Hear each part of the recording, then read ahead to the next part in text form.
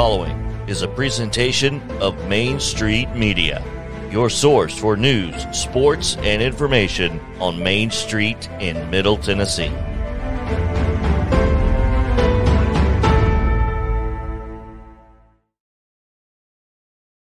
Flags.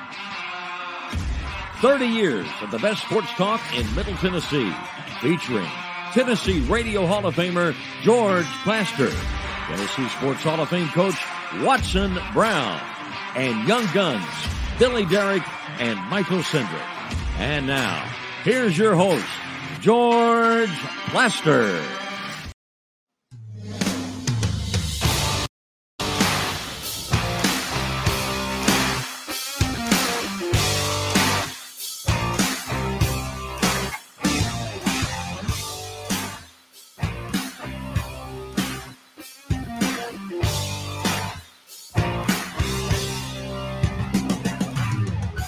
Hello again, everybody. Welcome in. It's a beautiful Wednesday in Nashville, Tennessee. We're right there. December tomorrow. Hard to believe. We got a good show for you. Very local, which is the way we try to do it as often as we can. Scott Ramsey, who runs not only the Nashville Sports Council, but the Music City Bowl as well, will join us around 4:20, give or take a minute or two. Mark McGee will join us today at 5 o'clock. We'll talk about the Predators and their overtime win last night against Anaheim. But the first thing we do is call roll, and we say hello first to Coach Watson Brown, who joins us from up on the plateau. Watson, how you doing? George, I'm great. I'm sitting on the front row waiting for you. Beautiful. Excellent. We are going to take advantage of your expertise later today in getting into the Trent Dilfer hiring at UAB. Okay. Looking forward to where you take that. There's nobody better than Watson for that, right? He has sat in that seat, and in fact, he birthed that seat. I'd say they've changed the seat since I was there. So how did that come about? You talking about starting the program, hiring me? Or what are you talking about? I was offensive coordinator at Oklahoma, and Coach Gene Bartow. I'm sitting in the hotel right before we get on the bus to go to whatever the bowl. I think it's called the Copper Bowl in those days. And the phone rings, and it's Gene, and asked me to come in. We played the game. I flew out the next morning. Met with them for a day, went home, talked to Brenda, and the next day we're in Birmingham, Alabama. That's how crazy our business is. You just don't have much time to make decisions. And we walked in with no offices, no anything. I mean, I've done a lot of things, but that one took the cake. George, we've got a cleared out storage room that's an office. That's all we got. There's a secretary sitting at a table. And there's phones around the floor, plug-in phones all around the floor. This is back when that's all it wasn't we didn't have all the cell stuff then.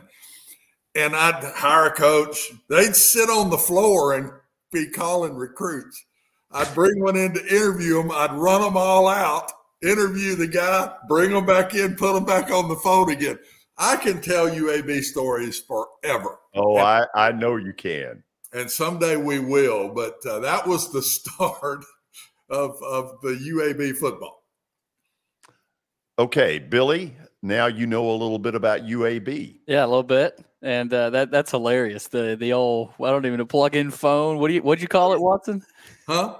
What'd you call it? That old phone that they use? I just call it a plug-in. It's an old wall phone. That's what I'm calling it. You wall sit phone. It down on the floor. You don't even know what it is. George knows what I'm talking about. Oh yeah. But you don't even know what we're talking about. So be hard to explain it to you. I want to hear more UAB stories after that one. Well, we might get into a couple later. It might last a while. So we have Terry McCormick waiting in the wings for his daily Titans update. Terry, how you doing? You guys. Good. So We've got A.J. Brown talking about the Titans, talking about Philly, talking about the fans. Honk if you've heard that before. Yeah. Tell us what all he ended up saying. Well, I actually have not seen AJ's comments because I was out at practice, but I'm sure he had a lot to say. The Titans, meanwhile, are taking the high road. They're saying that it's all about, playing the Eagles. They'll be glad to see AJ. They'll be, it'll be a glad reunion. They wish him well, just not Sunday. So that's kind of the stance they've been taking in all this. But as we know from, seeing AJ on Twitter and Instagram and places like that, he doesn't hold back with his feelings a lot of times. No, and he'd love to have a monster game on Sunday. Here's one of the things that's maybe gone a little bit unnoticed. I think Ben Jones is the absolute anchor of that offensive line. Didn't play Sunday. What does it look like this week? Well, he was out there practicing today, and I believe he was a full participant. So that's a good sign right there. He's a guy that you're exactly right. He's the anchor of that offensive line. That's been a group that struggled, and when he's not in there, the struggles are greater than they normally would be. He's kind of the guy that makes a lot of the checks, gets them into the right blocking schemes and patterns and things like that. The last two games, they were able to do all right up in Green Bay because, they just took it to the Packers. And, Green Bay, at a certain point, Aaron Rodgers looked a bit disinterested to me. But against Cincinnati, you could see some of the problems they had with that offensive line. The Bengals were in the backfield numerous times before Derrick Henry could even take the football almost. And I think some of that probably was the fact that Ben Jones was out of the game.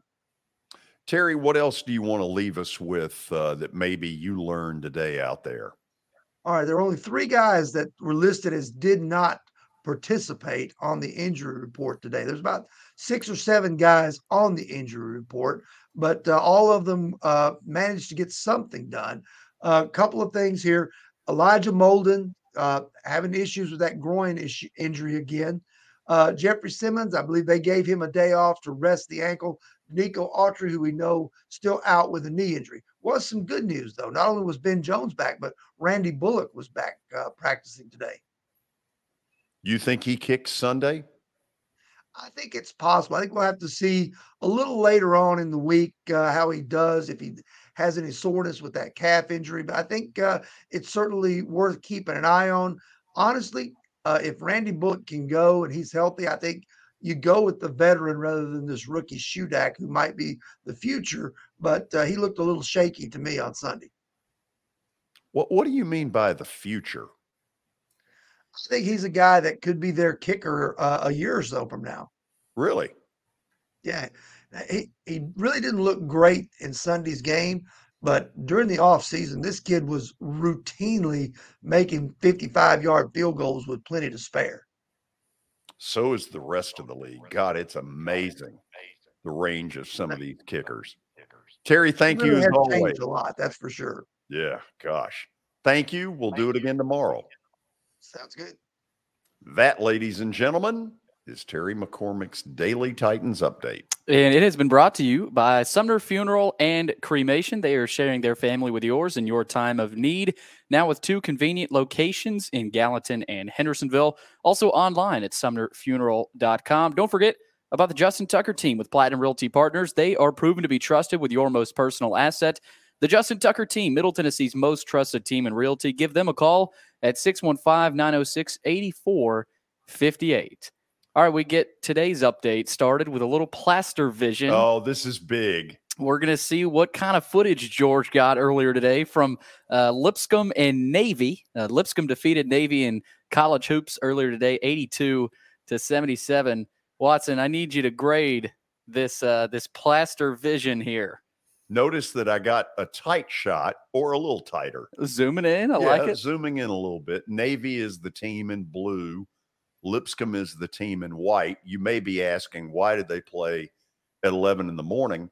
Well, because they had a bunch of kids from Lipscomb Academy over there to watch the game, and those kids made a lot of noise when they when they sang, when they asked them to pick out a Christmas song, and they went with Mariah Carey's "All I Want for Christmas Is You." The kids went nuts. It was a great environment. It was a really good college basketball game. Watson, I don't know how many people paid attention. Lipscomb almost went to Notre Dame a few days ago and won up there. They were one possession from winning that game. No, I think they're pretty good, and they beat Belmont. So, I mean, it's I look out for this team if they stay healthy.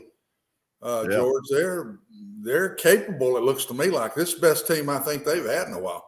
Do you need to see the Plaster vision again to grade it? No, I graded it. What did you give it? I'm being really fair and nice to you, and I give it a C+. So you think Plaster vision should go away? No, it just needs work. It just a lot of work. We need reps. We need reps. I get that. Is it that we're not close enough? I mean, give me some constructive criticism. Well, go ahead and show it again, Billy. Do we need better angles or what? We need to get close before we start the play. You don't need to be zooming in as the play's going on. This was where I was sitting.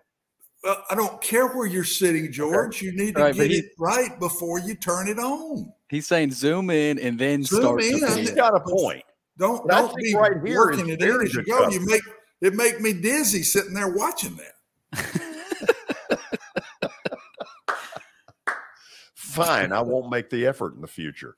No. You need to make the effort. You just got to work on it a little bit. You can't expect something to be good just like that. Let's see you do it. Let's get a little Watson vision. I didn't ask to do it. What am I going to do it with one hand? Am I going to sit there? Might be better than Plaster vision still. I think Plaster vision would be better than Watson vision, no matter how hard I try. Wow. We should have had some of that from the bowling. We could have gotten some good Plaster vision from the bowling. I learned a couple of things in the bowling. Ron Bargatze, in a little bit of a bet for a Dr. Pepper, smoked Taylor Barnett. Really? Oh yeah, and I've called Taylor and told him he ought to be ashamed. Taylor must have been slacking. Well, I think Coach B, he went up on the wrong person. Right. Don't mess with Ronnie B on bets. I owe him from way back, and believe me, he lets me know that rather often. But sadly, don't mess with him now. You've never paid it with interest. It's at $1.5 million. It may be up to that by now. It started out as $7, and it's probably up to about $1.5 million. Brenda will have to pay it off when I'm in the casket. He may be able to talk Brenda into paying it off when I'm dead and gone. So maybe he'll get it by then.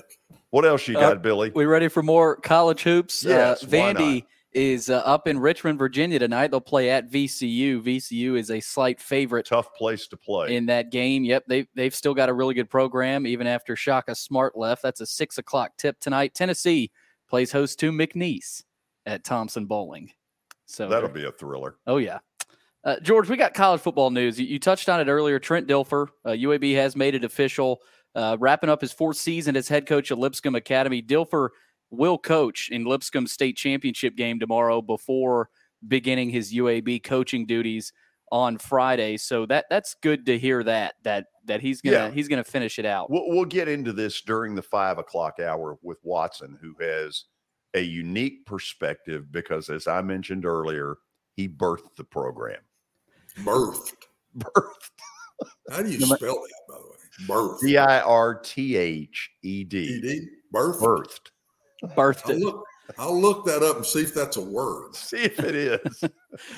As we roll on, David Shaw is, as he stepped away from Stanford, the Cardinal brass, they're taking a look at replacement options. Stuart Mandel of the Athletics said that they're in talks with Ravens offensive coordinator Greg Roman. Good luck about the job. So if you take that job right now, you better know what you're getting into.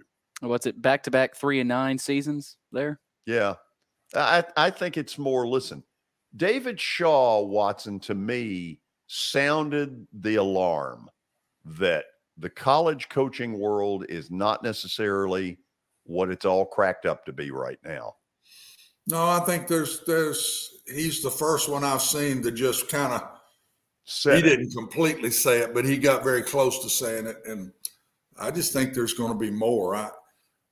Proud for the players. There's no doubt they deserve to get into this some way, but to just jump in it and have no clue what you're doing, George, like the NC2A did, it's amazing to me that it hadn't blown up more than it has so far. I still think it's going to blow up big time before it's all said and done. I'm with you. And I don't know what they're going to do. They can't go back now. They can't. These kids are making money, and you can't go back and take it away. Maybe they can put some rules in to get it reeled in a little. I don't know. It's sad to me, and that's one of the things I'll talk about Trent Dilfer. I mean, it's a different time to go into college football. It is. So just hold on to that. We'll do that around 5:20. Billy, what else? Real quick.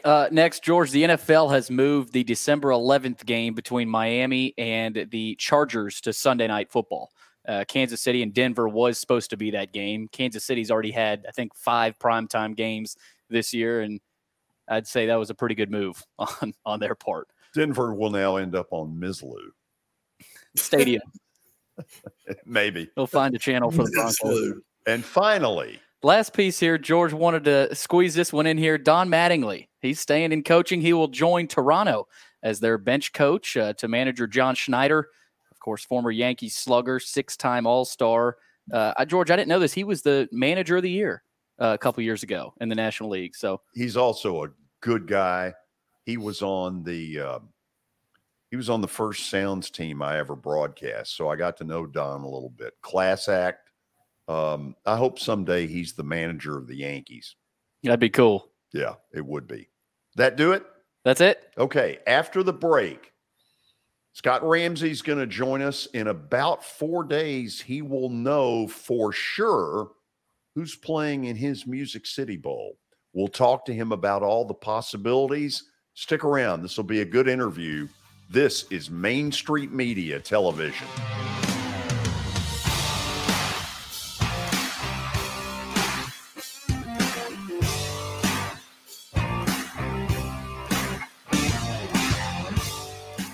Buying or selling a home can be a very personal experience. Why not go with the team that receives nearly all of their business from referrals? Clearly a trusted name in real estate. The Justin Tucker team with Platinum Realty Partners has sold more than 500 homes in the last 7 years. Voted best in Sumner County multiple times. Proven to be trusted with your most personal assets. Call the Justin Tucker team with Platinum Realty Partners at 615-906-8458. The Justin Tucker team with Platinum Realty Partners, Middle Tennessee's most trusted team in realty.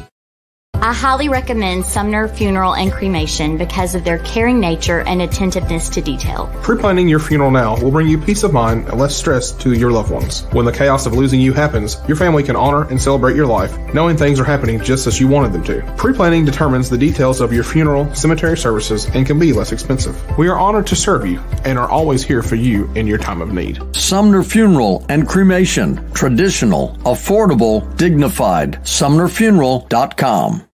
Jody Jones Dentistry can handle all your dental needs, from the basics to cosmetic procedures. All of this in the nicest dental facility I have ever seen. Jody has done it right. They're located conveniently at 55 Music Square East, and for an appointment, it's simple. Dial 615-259-5100 and tell them Plaz sent you.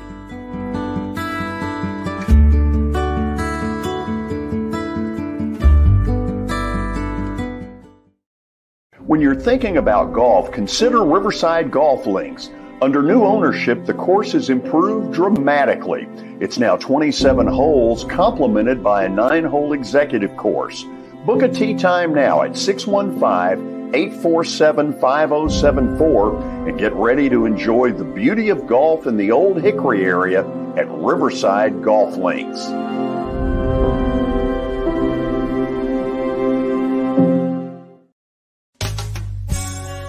I'm Bart Durham. I was sworn in as a lawyer in 1963, and I've been working as a lawyer since then. We're a firm that does exclusively personal injury, a lot of tractor-trailer crashes, Insurance companies will open up their checkbooks when you force them to. We have systems that work. We get the most money for our clients in the shortest amount of time. I'm Blair Durham. My dad and I want to help. Give us a call at 615-242-9000. This is Eric Berner with Rockcastle Wealth Advisors. I help people in the pursuit of making their money live as long as they do. People hire me because I use a customized, individualized, and personal approach for the person I'm working with. Everyone's situation is different. If you've lost a spouse or a parent and want to make sure your inheritance is utilized and does not just disappear, I can help with that. Call me at 615-235-1058 or email Eric at rockcastlewealth.com.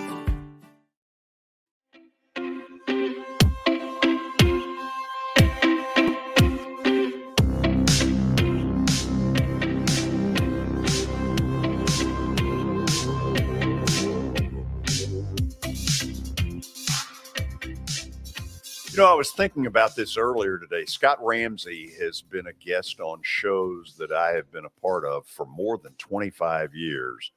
And so for a moment, we're going to go down memory lane after we intro him. Scott, how you doing? Uh-oh.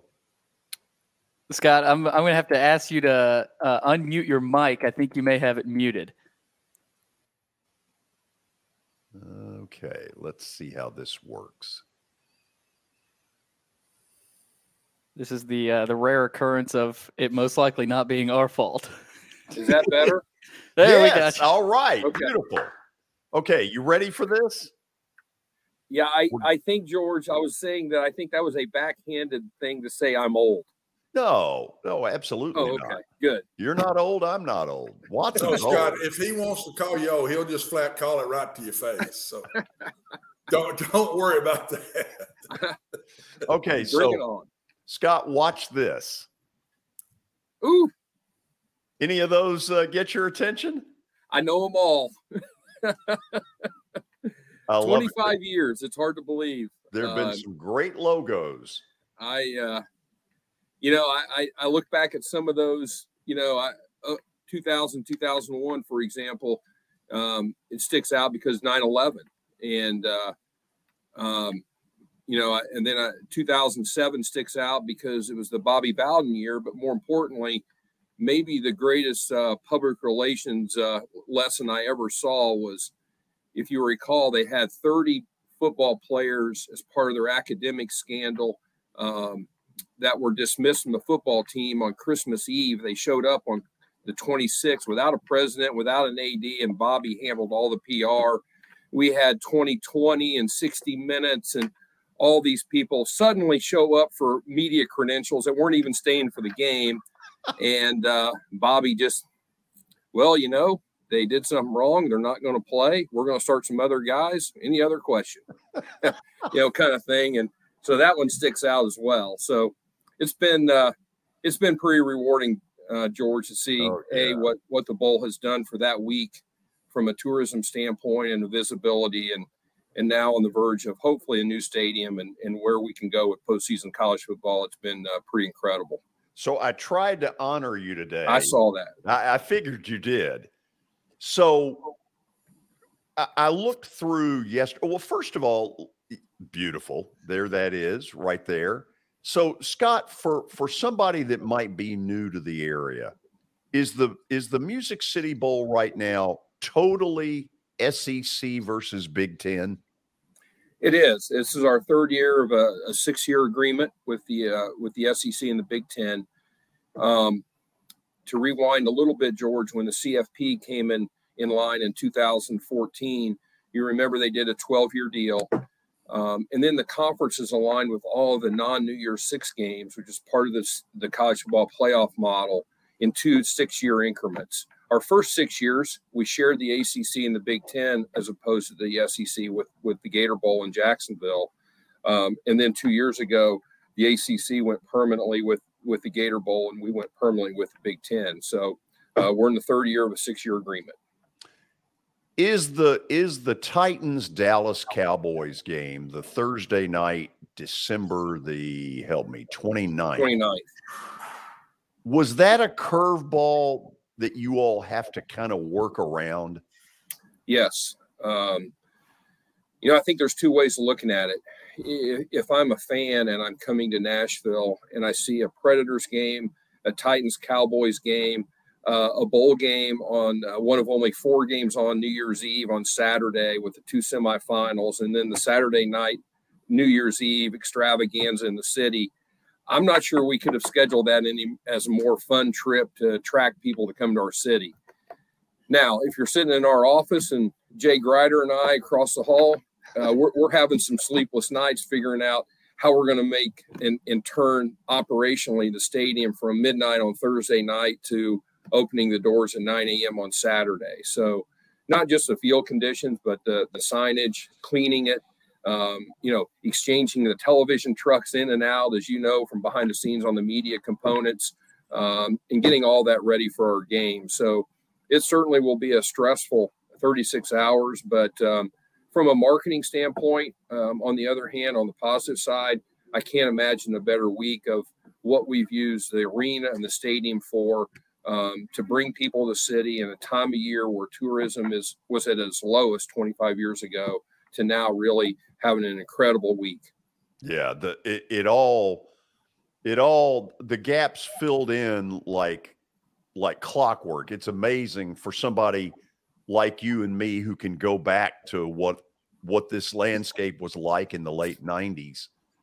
Help me with this. Is the SEC, as you try to figure out who you're getting, is it down to about 4? And I'm thinking Kentucky, South Carolina, Ole Miss, Mississippi State.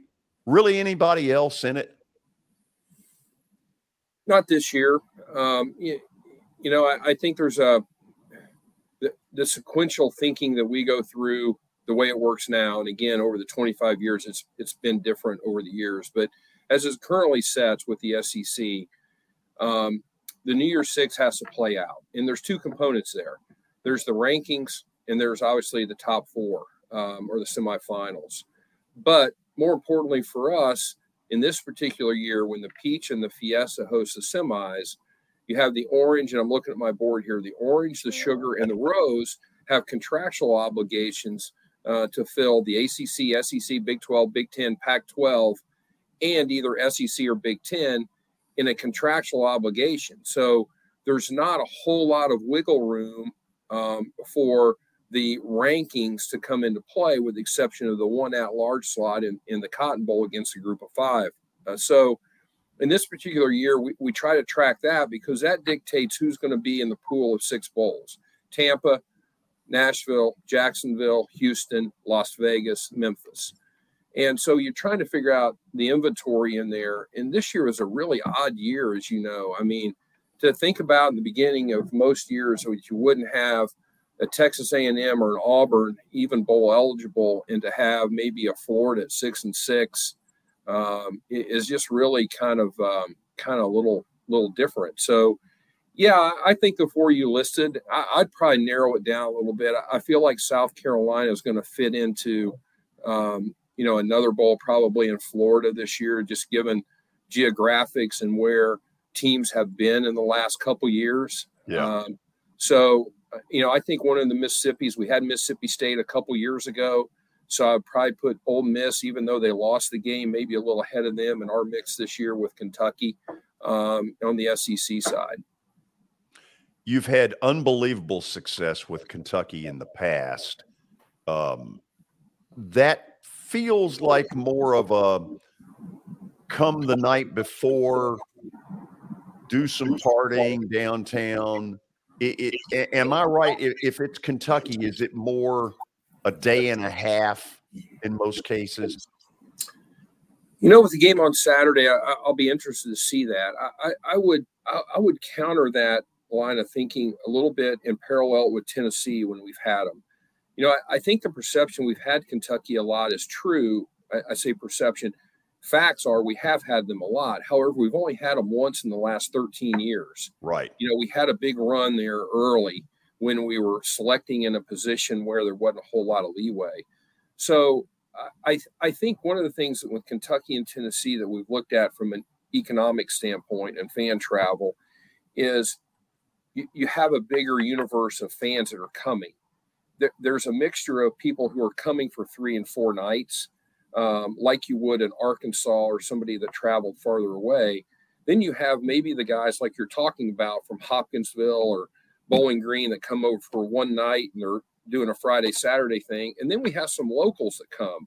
So when you look at the stadium and you've got 35 or 40,000 people wearing blue, I think you can divide those up a little bit in long stays, short stays, no stays. And we've seen that kind of average out over the years versus the teams that are farther away and travel will have a lower attendance in the stadium, but those are more condensed into the people that are staying a longer period of time. So, I'm juggling balls there. We're trying to serve a lot of masters. We're trying to fill the stadium. We're trying to fill the hotels. We're trying to create energy on the stadium day and in downtown. At the same time, try to create, some good rating points for our sponsor in our city. Some years they work perfectly, like last year, and some years you just got to kind of make it the best you can based on wins and losses. Watson, what he's referring to obviously is the Tennessee-Purdue game. After it was over, it was about 45 minutes later, I get in my car and I'm driving home. Well, as you circle the stadium, you go by that bridge, and I mean, they are piling into downtown, both Purdue and Tennessee. It was the perfect storm. And Watson, I'll leave it with you on that. It was really cool to see. Well, and I think it was also, Scott, a really good matchup. You've got two teams, for one fairly close and one close, but they were both dynamic offensive teams.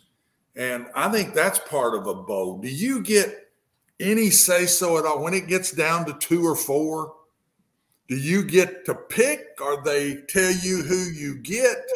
Do you get to talk about the matchup and trying to match two great offenses? I can remember one year in the bowl in Mobile, and we're at UAB, it went 1-7, and they didn't take us because they wanted, I think it was Marshall and East Carolina. It was two of the top offenses in the country. And they said, we want these two offenses to play each other. And we had beaten East Carolina, and yet they took them over us. Does that happen? Do you talk through that kind of stuff? And do you have any say-so in it? Yeah, we do talk through it, Watson. I think that's a good point you bring up. I think, and I can only speak for myself, but I also can allude that my counterparts feel this as well, that we really try to do a good job of balancing out the coach's perspective that you're talking about of, hey, we beat them, we feel like we should go here, versus from the bowl and the city perspective of saying, hey, I'm trying to put together the best game I can to meet all of my goals of what I'm trying to do with the game. And usually that's around tourism impact for our city or visibility for our sponsor on broadcast, or to your point of trying to figure out a game that can compete against the other people that we're up against. So we always try to balance that out. We do have conversations. You used to have a hard pick, and that got really stale. And I like the flexibility of the pool. Does it work out for everybody perfectly every year? No. But boy, when we had the hard and fast pick, teams, at least during that period of time, didn't cycle through 7, 8, 9 wins very quickly. So you always were looking at the same teams, and we saw a lot of repeats. We had Minnesota 3 out of 4 years. We had Kentucky 3 out of 4 years. So we couldn't kind of get any flexibility for fans, for players, for coaches, or for the cities. And so I think we've done the best we could do with trying to kind of balance the various goals. We try to stay within a win of the selection, and try to kind of make new experiences for the kids within a 3-year window the best we can. Sometimes it doesn't work just because you can't control who's in the pool. So I think the system is better now than it was when it was a hard kind of draft order kind of pick. But I'm also speaking from a city that's got a lot of flexibility geographically and attraction to people being able to get here without having to fly from Michigan to Phoenix or Pasadena or Texas or Miami every year and take a big group of people that way. So I realize kind of where I'm speaking from, but it's certainly been helpful to us.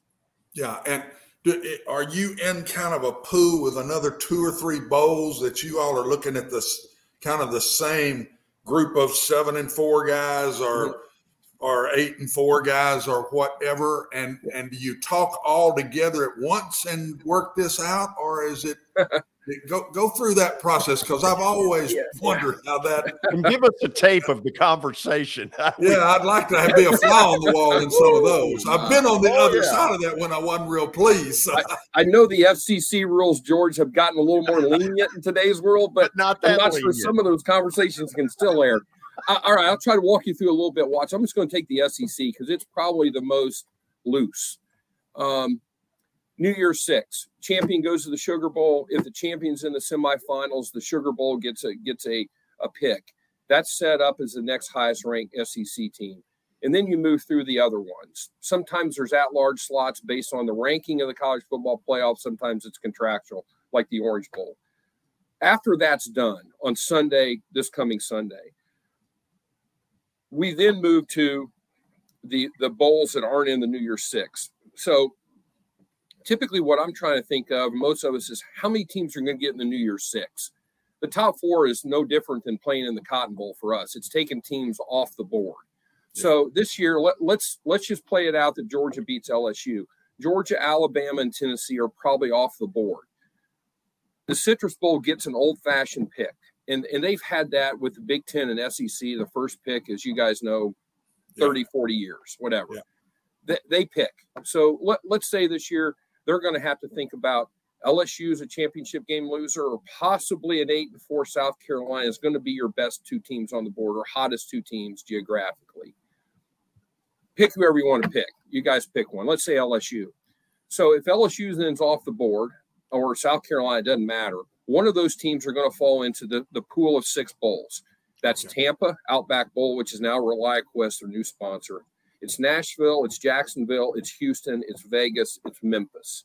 Yeah. So you got 5 NFL stadiums across their footprint along with Memphis. We all pay the same amount of money. We all have the same rights. And what we do, we're going to do tomorrow is we're going to kind of talk to the league office about, hey, here's our preference of the teams that we think are going to be in the pool. And let's say that's South Carolina, Mississippi State, Ole Miss, Kentucky, Arkansas, Florida, Missouri. And we're going to kind of rank those in a preference. Then also we're going to kind of let the conference know, here's who we think are going to be the possible opponents. And the ADs then kind of weigh in confidentially as well to the conference. We talk. I've talked to almost every one of those ADs that I just mentioned this week. And ultimately then the conference makes an assignment.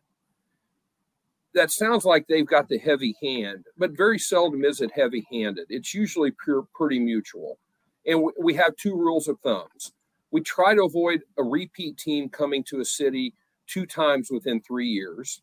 Yeah. And we really try to kind of balance out the matchups being somewhat avoiding a regular season rematch. So Auburn played Syracuse this year. They're not bowl eligible, but that would be an example of one you try to dodge. Or if somebody's kicking off the game next year. Or when we had the ACC, we had a lot of dodges. The year we had Louisville, we couldn't go to Kentucky. Or the year we had Georgia Tech, we couldn't go to Georgia, Florida State. So that's how we kind of move through the process. And then Sunday, after the final rankings come out about 1:30, then all the conferences have a different process and they work independently of everybody. So I could be getting a call from the Big Ten and the SEC at the same time at 2:00 saying you're on the clock, or who do you want, or here's who you're getting, depending on how the process works. And we're hoping that it all matches up with where we think it's going to match up. Same thing in Tampa, same thing in Jacksonville, same thing in Charlotte, same thing in Las Vegas. And we all talk. I mean, all the bowl directors are good friends. We all really have our same mission. We compete, but we also realize that, hey, we're not sharing proprietary information. I know who certain bowls are kind of favoring that year and for why. And if they're trying to fit in with us, we got to figure out where does the team really want to go? So I don't ever hope to ever be in politics, but I feel like I'm in politics this week. I can see it. And you really don't know till the last minute, do you? You really don't know. You got a feel and you got what you want, but you really don't know till it all falls. I'll tell you, this is 25 years. There's a handful of years that I go to sleep tonight thinking I'm going to have Team X, and I have Team X. Yeah. I go to sleep Saturday night some years saying I have Team X, and I've got Team Y on Sunday. Yeah. It really, one domino, one upset, or one decision or unexpected change happens on Sunday morning, and you're scrambling to get press releases, ticket information, operations, all that stuff that everybody's expecting to be instantaneous information ready to go on Sunday at 2:30 or 3 o'clock. And if you don't have it at noon and it's a curveball, it's a scramble. And so it's been all over the board, Watson, on that. I mean, you try to kind of manage some either ors the best you can to be prepared. Normally we have an either or, but some years, man, it's a nervous day. Yeah, man. Well, you all have done fantastic with it, Scott, through all these years, man. So, I've watched this bowl grow and grow and grow, and congratulations to you. And it means a lot to the city. It's because of the city, Watson. I think everybody and George certainly should take a lot of credit for. I just think our city growing as a sports destination in the last 25 years is really unparalleled. I can't think of another city that started with zero, really. If you think about building the arena and the stadium, now we got Major League Soccer, and we've got a new stadium coming on board, and we've had some events and games and things here that I think we've ascended as well as any city in the country. And if we get the new stadium, we're going to be able to host some of the largest sporting events in the world, in the Super Bowl and the championship game and men's Final Four, and some things that you would have never dreamed of on your show, George, in 2000 when we were calling in. I mean, it's been pretty astronomical and pretty proud to be able to represent the city, really. And it's funny, and we used to beg people to come to the game, to the bowl. Now people are wanting to make sure they don't go somewhere else, and that's kind of makes you feel pretty good. That's pretty good. Absolutely. Here's the one thing as we end this. You may not know the teams. They may not know yet they're coming to you, but when they do, they're going to get treated well and they're going to have fun. And that's a credit to you and a really hardworking staff that handles all this. Get ready. You're going to get another text from me, I'm sure, by about Monday or Tuesday of next week saying, okay, need you back on. Well, George, I'll close you with on that to that point. And to Watson's point, which he knows from football ops and staffs, how they all talk. I think in most scenarios this week, we're kind of looking at probably Illinois or Iowa or maybe a Minnesota. And in talking to them to kind of plan on the what if, they've already received the book from Purdue last year and how great experience they had on. They practiced here and they went here, and here's where you set up your rooms at Opryland, and this event was really good, and make sure you do this, and here was the travel. So that really, to your point, I think it's credit to Jay on my staff and all of our volunteers and our stadium, Gaylord Opryland Hotel that hosts the teams, and everybody that makes our city look good, because it's not 5 or 6 people, as you know, it's everybody. And we're looking forward to it this year. Thanks for coming on. This was good You're stuff. welcome. Scott Ramsey, he's the executive director of the Nashville Sports Council. Also, same title, same stuff with the Music City Bowl. To say that December is a busy month for him is a huge understatement. After the break, I took a look at a list of people that do this for a living. Bowl experts trying to pinpoint the Music City Bowl. We'll show you what they think next on Main Street Media Television.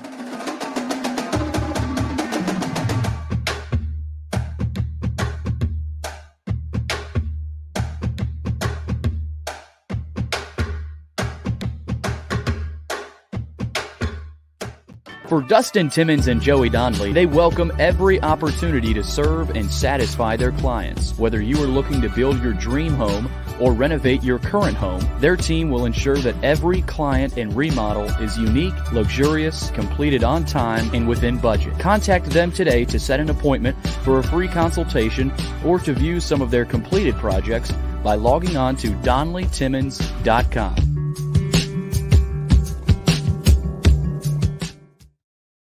At WellSkin Dermatology and Aesthetics, we pride ourselves in providing access, innovation, and a patient experience second to none. Access to care and treatment when you need it. Innovation with medical-led cosmetics and various on-site technologies for full-service treatments with a customer experience that is calming, casual, and effective. Independently owned, providing medical, surgical, pediatric, and cosmetic dermatology and more. Visit WellSkinMD.com to schedule your appointment today. WellSkin Dermatology and Aesthetics. Access to healthier skin.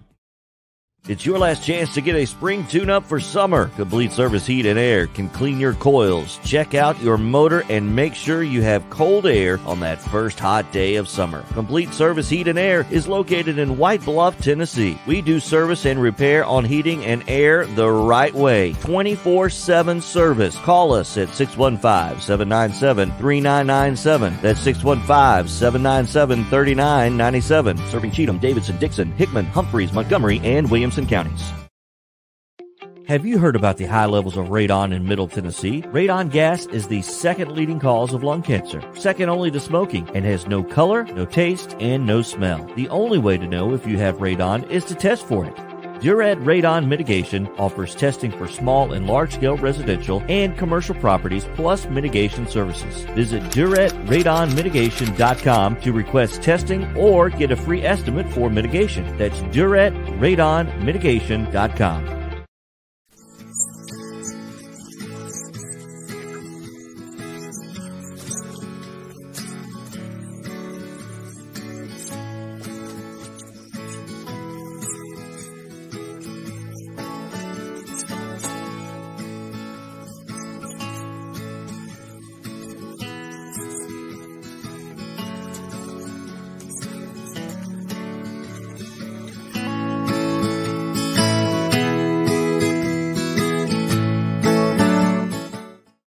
Since 1865, the First Baptist Church of Gallatin on Winchester Street has served its community by catering to the least, the last, and the lost, providing a church of welcome used by God to save the lost, transform the saved, and impact its community. As a proud multi-ethnic congregation, Pastor Derek Jackson personally welcomes you to join them in fellowship Sunday mornings at 8 in person or at 10:45 in person or online at firstbaptistgallatin.org. First Baptist Gallatin on Winchester Street, serving with open arms as a true church of welcome.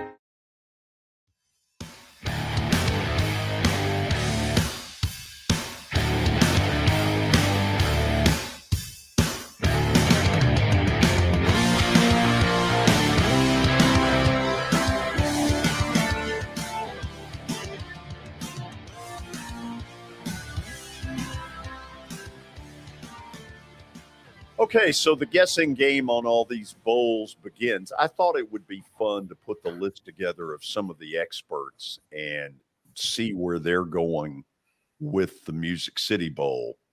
On the right, you'll see who thinks what. For instance, at the very top, Sports Illustrated has Iowa versus South Carolina. I think one of the reasons South Carolina won't end up here is because they played Vandy in Nashville, what was it, 4 or 5 weeks ago now? Yep. Athlon Sports was the one group that put Ole Miss in there. Watson, he sounded like Ole Miss got a real shot here. Yeah, I think it's going to be Ole Miss or Mississippi State, one of the two. And I know Mississippi State's been, once in the last 3 years? Am I right about that? Yeah. They played. I think it'll be one of them, and I really hope it's Illinois. I think Illinois is a good football team and would make a really good game for either one of those two schools. And Iowa, to me, is not as good a draw for them, but I really hope it's Illinois against one of the two Mississippi schools. You know, an underrated thing about last year's game, Purdue had a lot of people down there. They had way more than I thought they would. Tennessee has a way of drowning out other fan bases, of course, and it was in Nashville, but Purdue had a pretty good amount. Purdue had a very good crowd. That was a tight sellout. I've got some pictures on my phone of that game, and it was the perfect deal for that bowl. You could never do better. So Florida is another team. Mark Schlabach from ESPN has Florida playing Illinois. That would be interesting. Nobody wants Florida. And I don't mean that. You're talking from a bowl's perspective? Yeah. First of all, the Florida people aren't happy with where they are right now. They're not going to travel in big numbers here if that were to happen. And they're another team that was just here. Yeah. Played here 2 weeks ago and got their hat handed to them, and then had to watch Tennessee drub Vandy. Yeah, they're not going to want to come back to Nashville. Their fan Nashville. base knows full well that they walked in here and fell asleep. Mm-hmm. So I'm having a hard time. Mizzou. Yeah, help me. Mizzou is another one down there. Wisconsin and Kentucky. CBS Sports has Wisconsin and Kentucky. And Purdue, they're not going to go back-to-back for Purdue. I don't know why.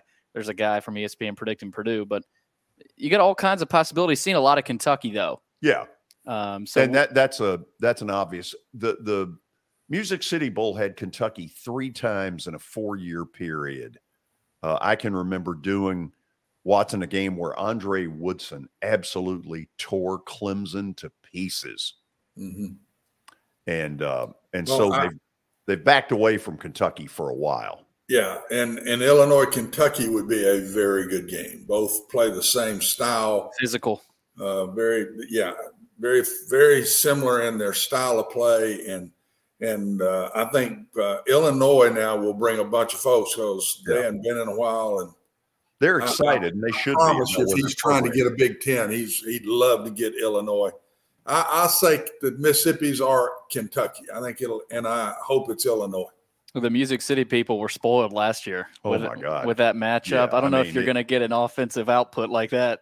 Not those two schools. Well, you had a drama about that game. It was about a 4-hour game. Oh, my gosh. It was a marathon. Yeah, neither one of them played a lick of defense. It was fun as all get out. And watching both of those fan bases pile into downtown, because I want to say it was a 2:30 or 3 o'clock kickoff. Yeah. And so they're all piling downtown for the evening. I would think, Watson, that the merchants downtown did well. Sold quite a bit of lemonade. Well, and this going to be Friday, right? Or Saturday? Saturday. At 11 a.m. It's probably big for downtown after the game. And it's an 11 o'clock game, right? Yeah. Isn't that what you told me? What's weird, the Sugar Bowl and the Music City Bowl Same time. are up against each other. Yeah. For the first time in my lifetime, first of all, New Year's Day's bowl games are January the 2nd because January the 1st is on Sunday, NFL Day. Can't do that. Normally, it's Rose Bowl at 4 o'clock, followed either by the Sugar Bowl or the Orange Bowl. There is no late night game. That's weird. It is very weird. I love watching the First Sugar Bowl. time in my lifetime, it'll have been that way. Yeah. I wonder what the specifics are, why they had to, I don't know. I have no idea. George shocked me with that earlier today. I have no clue why they're not using the nighttime slot. That's crazy. It makes no sense to me. Here's my theory. With no national title game on the line for a Sugar Bowl or an Orange Bowl, they have struggled in recent years to fill. When Baylor and Georgia played a couple of years ago, they only drew about 55,000 in a facility that holds well over 75. I think the bowls that don't get, that are used to national title implications, when they don't get it now, they really struggle. Yeah. Those. Now, the Music City Bowls and the Citrus Bowls and those, no, they don't. But I do think that playoffs have hurt that next level of bowl. I think you're right about that, George. We all grew up watching the Orange Bowl at night. Yes. Sugar Bowl was afternoon and mine in your early years. But then the Sugar Bowl started playing a lot at night too. And you just never saw the orange or the sugar not full. And now you're right. You do. Yeah. You do. If they don't have one of the 4 teams, you see that. Which is why we need that 12-team playoff to help those bowls. Right. I think you're dead on. That makes Tennessee a really good draw this year for either one of those bowls because they're going to travel. So yes, and they're still excited about their team. So I would agree with that. Yeah. They'll be begging, and Alabama will travel. Bryce Young's last game. They'll travel. I think Alabama will, even though they're disappointed, I do think Alabama will travel. So there's 2 good SEC teams sitting there. After the break, we'll have stat of the day, and then Mark McGee will join us. We'll talk about the Preds. Big win. And their victory last night. It was a big win in overtime against Anaheim. So stick around. This is Main Street Media Television.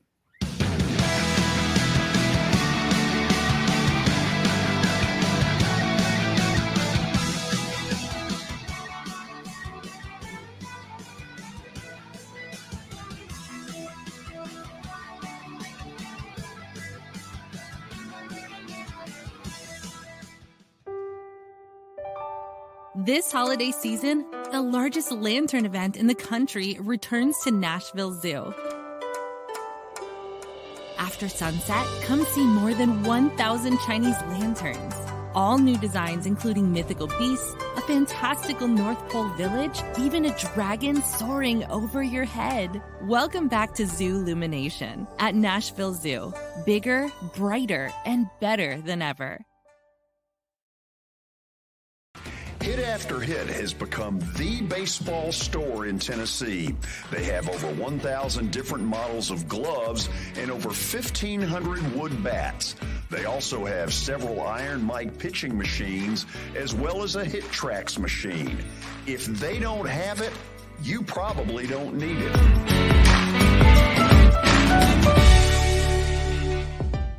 We're proud to call Hit After Hit the official shirt provider of the Plaster and Friends Celebrity Bowling Night.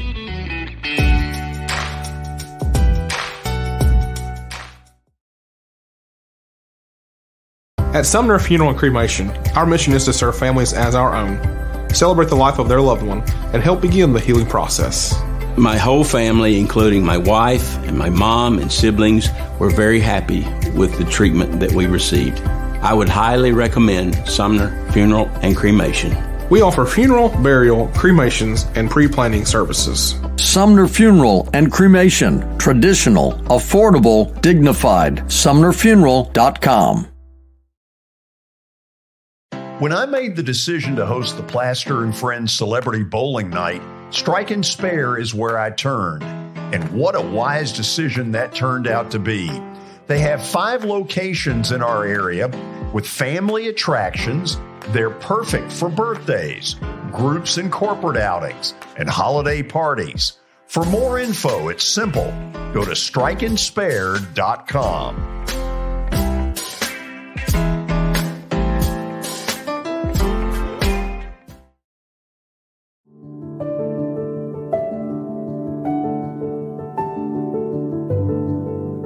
Welcome to the Omni Nashville Hotel. Urban elegance with a vintage touch. Our 800-room hotel opened up in the fall of 2013 with 746 guest rooms and 54 suites.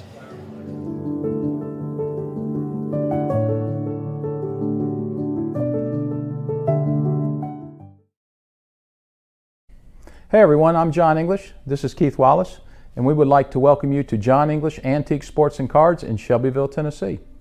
We specialize in graded and ungraded sports and non-sports cards, vintage wax boxes, and unopened cases. We have a large selection of PSA graded cards. We also specialize in old sports collectibles, baseball, football, basketball, golf, and tennis. You can find it all at John English Antique Sports and Cards. We are happy to be associated with Nashville's greatest sports antique, George Plaster.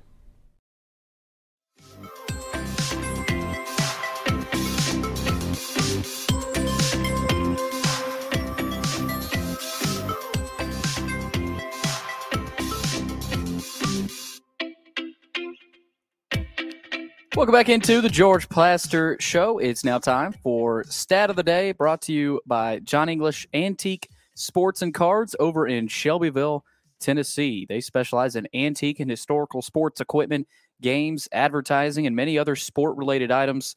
They're open Tuesdays through Fridays from noon to 5, and also Saturdays from 10 a.m. to 5 o'clock. You can also see them online at johnenglishgradedcards.com. Don't forget about Eric Berner with Rockcastle Wealth Advisors. Call Eric at 615-490-7052 or visit rockcastlewealth.com for more information. Let's get to today's stat of the day. See what Michael's got. There's only one NFL franchise who has never had a quarterback throw for 30 or more touchdowns in a season. Which franchise is it? Good luck. Are you kidding? Struggling quarterback franchises. Watson. Whew. That's weirdly specific too. Watson, the first thought that came to mind was Jacksonville. And then I thought about Mark Brunell. Yep. Brunell was pretty good, George. Yeah, I wonder.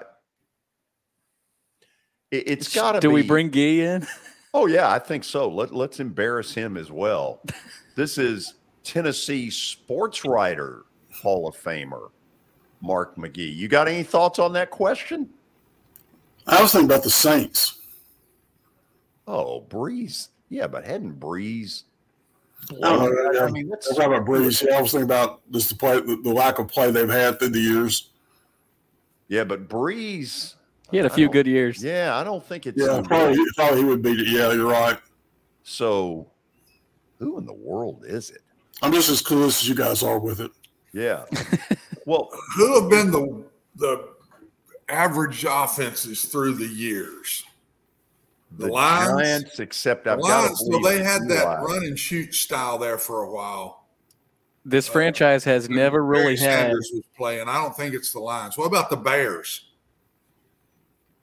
You know what? That's a really good guess because Jim McMahon is the best. They were defensive oriented. Absolutely. Gee, what do you say? I like the Bears. I'll go with the Bears. The Bears. The Bears. Nice. What a boy, Watson. We hit one. Well done. Just popped into your mind, Watson? Pure old guess. That was a hell of a guess. Pull that out of your left ear. Yeah. Yeah, it was a little lower than that, but yeah. Okay. So we cheated and got Gee in here a couple of minutes early. Show his picture, by the way, that you had up there earlier. Oh, the yeah. Switching it up a little bit. Got the Hall of Fame plaque. Yeah, well, I'm impressed. Thank you. Yeah, we did this right. Okay, you have something to read before we officially get to the Gee in here. 5 o'clock hour. Yes. Talk a little Preds. Middle Tennessee Bone and Joint is the 5 o'clock hour sponsor. They've got state-of-the-art orthopedic service and a family atmosphere. Whether you've got a sports injury, sprained ankle, major joint replacement, they've got everything you need to take care of it. Their mission is to provide high-quality, specialized care in a compassionate manner to the people of Columbia and Middle Tennessee. Visit them on the web at mtbj.net for more information. It was an absolute miracle that they got the arena looking as good as it did last night. Preds responded with a 2-1 victory in overtime against Anaheim. Mark McGee joins us for his weekly visit. We probably need to look at that one again. Yeah, they're going to do a slow-mo of it here in Okay. a sec. So, Gee, this is something this team needed desperately. Yes. I want to think they played better than the 2-1 score against Anaheim, one of the worst teams in the league. But they did for 2 periods. The third period, not so much. But the first 2 periods were pretty strong. The great overtime goal by Yossi. So, yeah, they need that win badly. But they've done pretty well of late. So, other than the Detroit debacle the other night. So, but, yeah, it was great to have the arena back in good shape, as good shape as it was. That's 6 months without a game. That was going to be kind of scary, it looked like. Oh, my good. I mean, you talk about the millions of dollars that would have been lost. I talked to Sean Henry last night, and the point he wanted to emphasize, and we're going to try to have him on here in the next few days, was the amount of support they got from different pieces of this community to pull this off and get this arena back in shape this quick. He said there's no city in America that would have been like this. Where would they have played if it had been off for 6 months? What option would they have had? Who knows? I mean, that's a great question. That's a really good question. How would you like to wake up? They found all this out, I believe, either Thanksgiving morning or Friday morning. And the way they found it out, Guy, some of the workers who came in, the cooks who prepare for an afternoon game, noticed this big problem and contacted the Sean Henrys and the Bill Wicketts. And can you imagine? Happy Thanksgiving to you. God. Not very pleasant. Welcome back to the old arena there. I saw a piece from Mike Organ that said it could have been 6 months. Yeah, that's what we talked about just a minute ago. 6 months, that would have been crazy. Wild. It would have been devastating in so many ways. They could have been the Atlanta Predators for a while. Yeah, they might have been. And, that might have been their best alternative. Mm-hmm. Mark, what are they right now? I cannot pinpoint. Are they a team on the rise a little bit? Are they a team that's just good enough to maybe limp into the eighth hole, or not even good enough to do that? What are they? Right now, it's hard to really say, but then to December, we're going to know what this team is like. They've got a really rough December schedule. You got the Avs twice, the Oilers twice. You got Tampa Bay. You got the top of the division with Dallas and Winnipeg, and then you've got the other divisional teams as well. I think right now they're tied with Minnesota and St. Louis for the fourth spot in the division right now. So that means that December 12th game with St. Louis becomes a huge game for them unless things change a little bit. So they're very much a mid-tier team right now. You got offensive players that aren't playing that great. You got defensive players who aren't playing as strong as – defense is not as strong as they hoped it would be. One of the Canadian radio stations is hinting that maybe Dante Fabro could be on the trader's block in hopes of maybe finding a better forward for the team. Mark, let's try it this way. For you, who's the biggest disappointment right now? Johansson. I mean, he's not. I mean, he's dropped down. He's third line now, I think. I think he's one of the bigger disappointments I've seen so far. Duchesne's got some points, but he's not really scoring that many goals. He's got a lot of assists, which I guess is good. He's got his points total is pretty good, but his goal level's not that high right now. So offensively, you got the big guys have got to step up and be consistent from that standpoint. So the Juuso Perennian, who's just came up, he's probably been the hottest player on the team of late, the last 4 or 5 games, and he's on the front line. He's on the top line now. At least he was the other night against Detroit. I don't remember last night if he was on the top line or not. But so it's hard to really say what. I mean, they've got to. They're getting closer. They've cut down the penalties. I'll give them that. They've cut down the turnovers. I'll give them that. But they're still lacking something. They're getting closer to what John Hines wants, and John Hines is still tinkering with lines. He does that all the time. I don't know where that's good. I just think that really hurts your consistency from that standpoint. So it's going to be to see what he does from that angle. But I believe he's getting closer to a roster that he likes and closer to a roster that he can play with. But right now they can't let this get away from them. They've been a little hot of late, so they can't let this get away from them right now. So they've got to keep the momentum up. So they've got to do it. I think they're 5-1-1 the last 7 games. So they've got to really continue that type of momentum. It won't be hard, it won't be easy. New Jersey tomorrow night, maybe the highest team in the NHL. So then the Islanders after that, and the Islanders are playing well also, and so it's going to be that northern trip's not going to be a really nice trip for them. There's going to be a lot of challenges there. So if December goes south, then what? I think you see some moves made. I think that, rebuild's a four-letter word for hockey.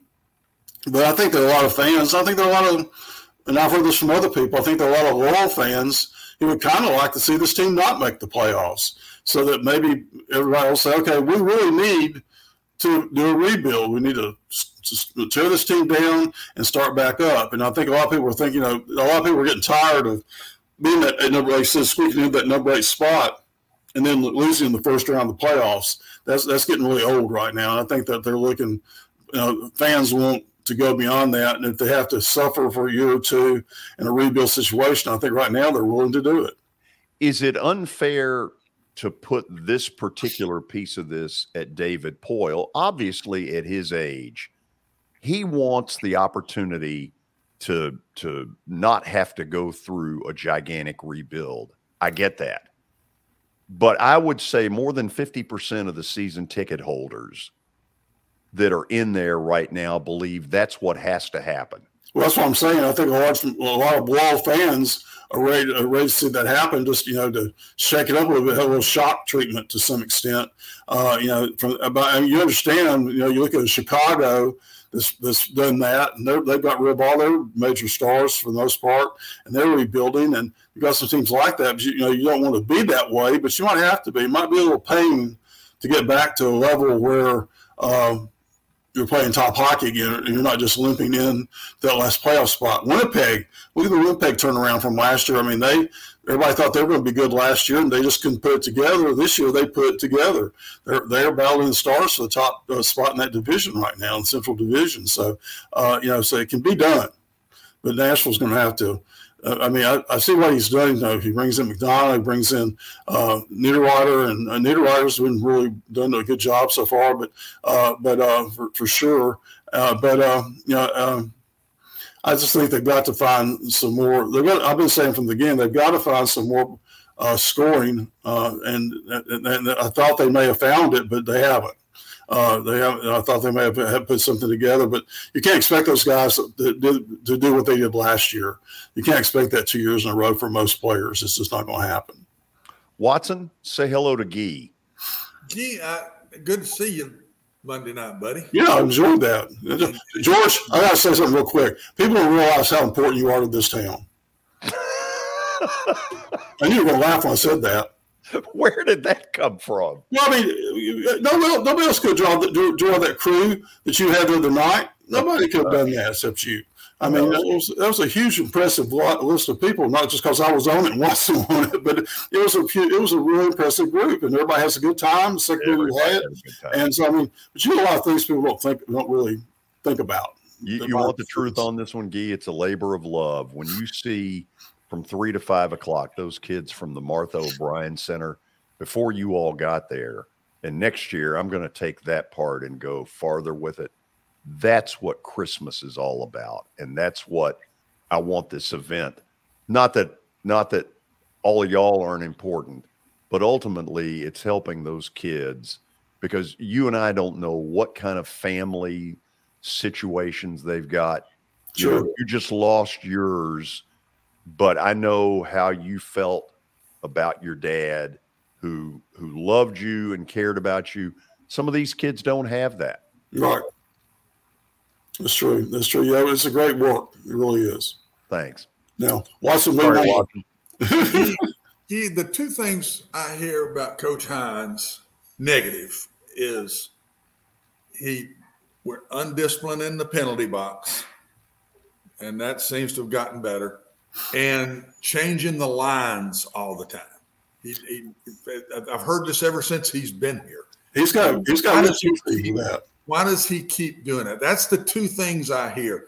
Comment on those. Are people right about that? They are not being fair to him. Yeah, they worked in the penalty situation. They've had some. They're playing much better from that standpoint. They're not in the penalty box like they were as much earlier in the season. They've taken care of a lot of that.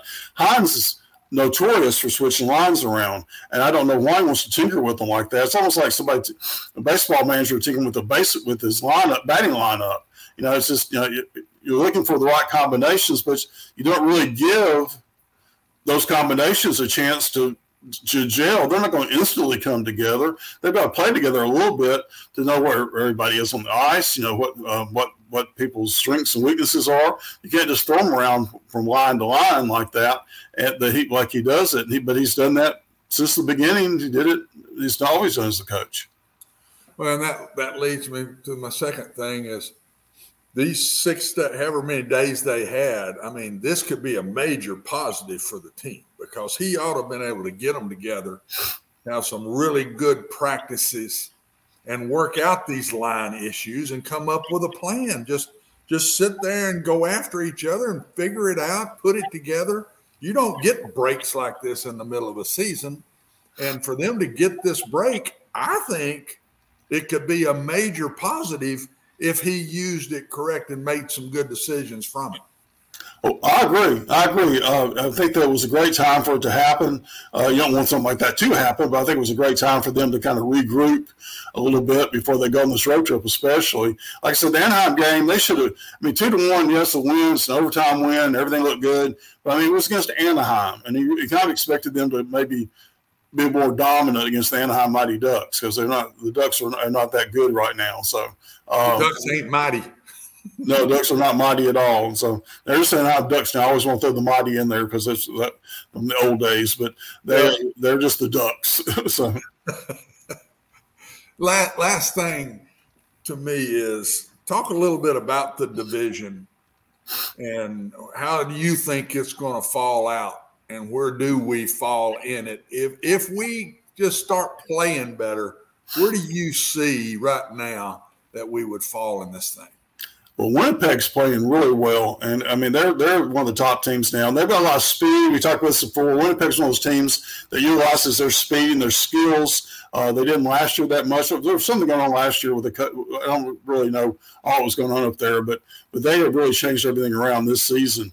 Dallas is going to be strong. So those are your two teams probably, unless Winnipeg just falls apart.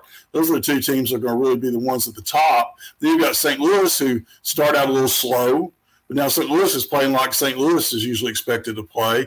You've got Minnesota, the Wild are right there usually from that standpoint, and you've got Nashville. So those three teams are going to decide who the top four are. So that's going to be interesting to see how that shakes out. St. Louis, this is a huge game December 12th. They really need to do well at St. Louis that night. And, they've got several games against division teams in December.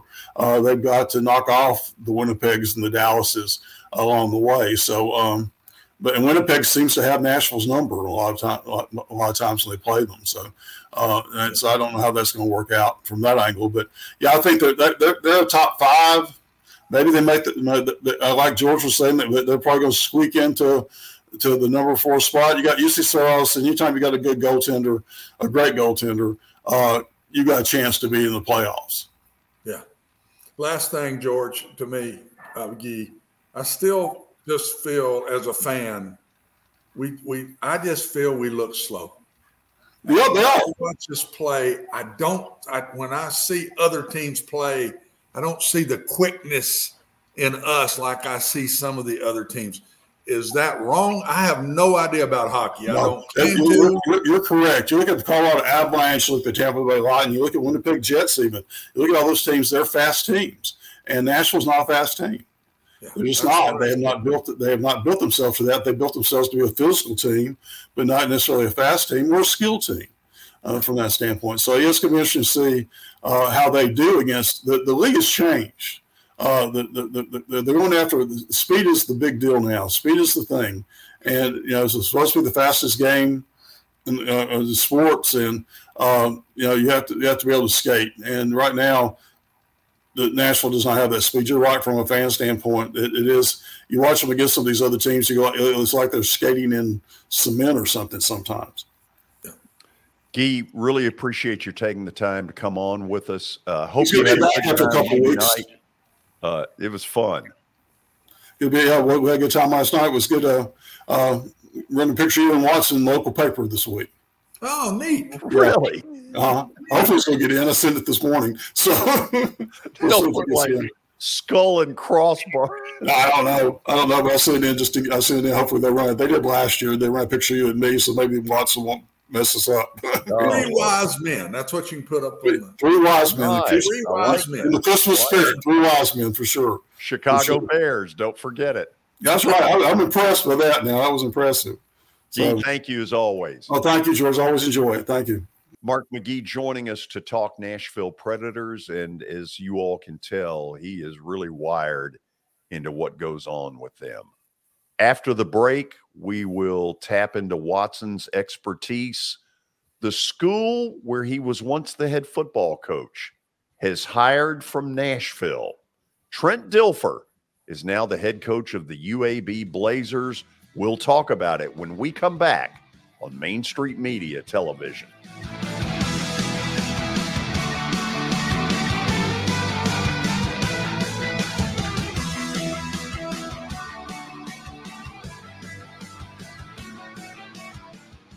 Buying or selling a home can be a very personal experience. Why not go with the team that receives nearly all of their business from referrals? Clearly a trusted name in real estate. The Justin Tucker team with Platinum Realty Partners has sold more than 500 homes in the last 7 years. Voted best in Sumner County multiple times. Proven to be trusted with your most personal assets. Call the Justin Tucker team with Platinum Realty Partners at 615-906-8458. The Justin Tucker team with Platinum Realty Partners, Middle Tennessee's most trusted team in realty.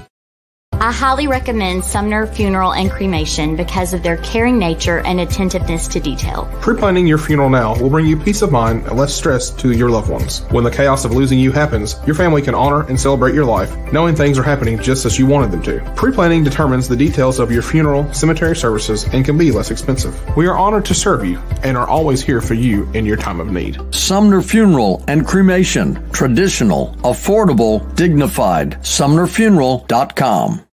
Jody Jones Dentistry can handle all your dental needs, from the basics to cosmetic procedures. All of this in the nicest dental facility I have ever seen. Jody has done it right. They're located conveniently at 55 Music Square East, and for an appointment, it's simple. Dial 615-259-5100 and tell them Plaz sent you.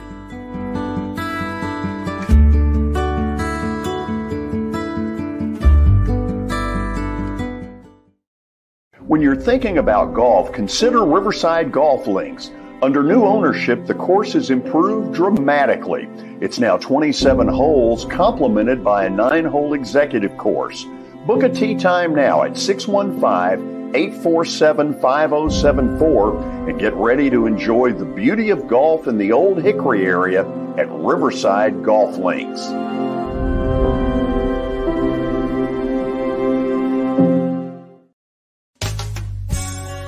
I'm Bart Durham. I was sworn in as a lawyer in 1963, and I've been working as a lawyer since then. We're a firm that does exclusively personal injury, a lot of tractor-trailer crashes.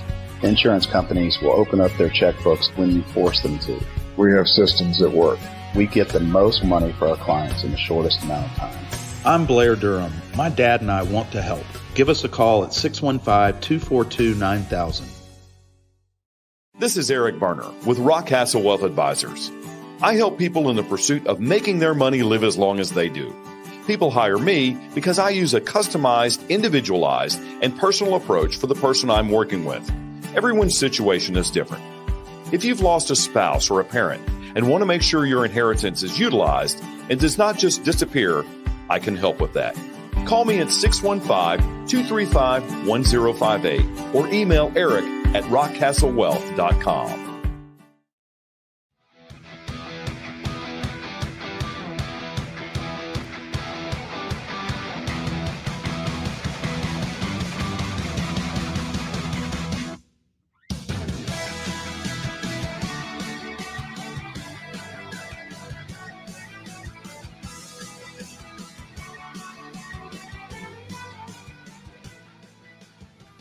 So, as a lot of you know, Trent Dilfer is leaving Lipscomb Academy, where he has been incredibly successful, to become the new head football coach of the UAB Blazers.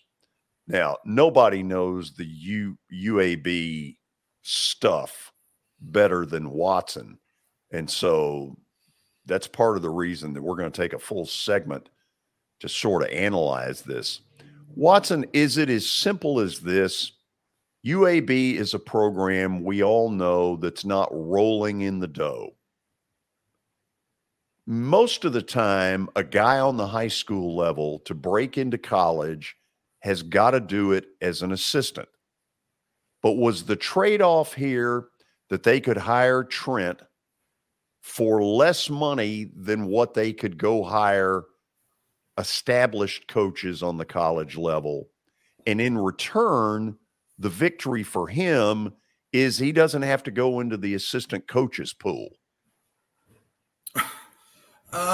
It could be that you could be right. I'm not privy to the inside, but I know this, George. When they made this jump, they spent quite a bit of money building facility, bringing the program back.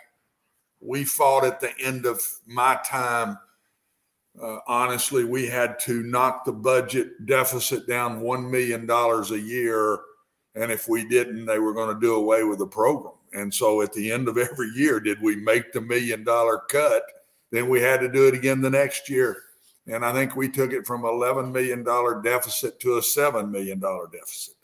And that's not football. That's athletic department.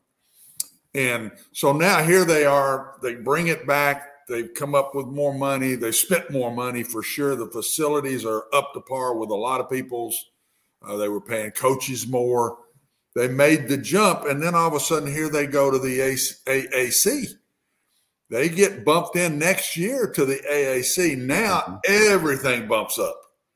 Now the dollars you're going to have to spend, to me, might go up a couple of $1 million over what Conference USA was spending within their teams in the league to what the AAC is going to spend. And that's a bump. I don't care what you say. That is a bump. So you could be right about that. The names that I saw were some pretty established names. Skip Holtz was a name, was really in the mix a lot. That type of coach who's been coaching a long time. And to go this route was a major surprise to me, a major surprise. I'm not saying Trent can't do it at all, but just to go the route, George, when you've never coached in college down, never coached anything but high school. He was doing that elite quarterback, elite 11 thing, I think, wasn't he? And right. And then came back to Nashville and started coaching as a high school coach. Done very well at it.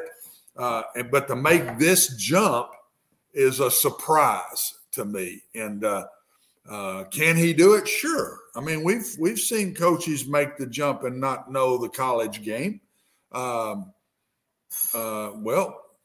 who just? Herm Edwards.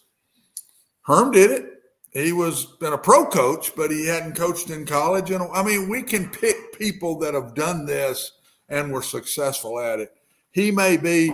I think he's going to have to get good college guys around him early to where he learns the rules, George. Yeah, it'd be very interesting to see who's on his staff. Yes, I'm really going to be anxious to see if he hires enough college guys that really know what they're doing.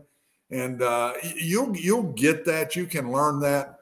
One plus for him may be that the game is so different right now than it was a few years ago that a lot of the college coaches are trying to learn how to adjust in college football right now.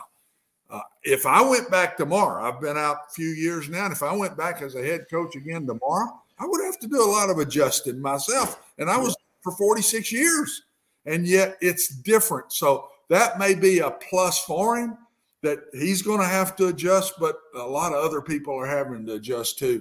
The other thing, George, you mentioned about the money, there's also now they're having to hit a lot of their people, business people, everybody for NIL money. Right. When you do that, you're now taking away from foundation money, or these people can't just give to everything. And so they're trying to come up with enough money to be successful, competitive in an NIL way. And so I think we talk Power Fives all the time. I really think this these group of fives are the ones that are going to struggle with this.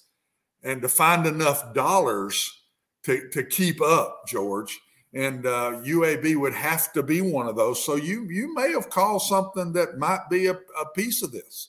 Okay, would we agree that the one thing I think we can say with pretty virtual certainty, he'll be a really good recruiter? I see why. I don't see why he wouldn't.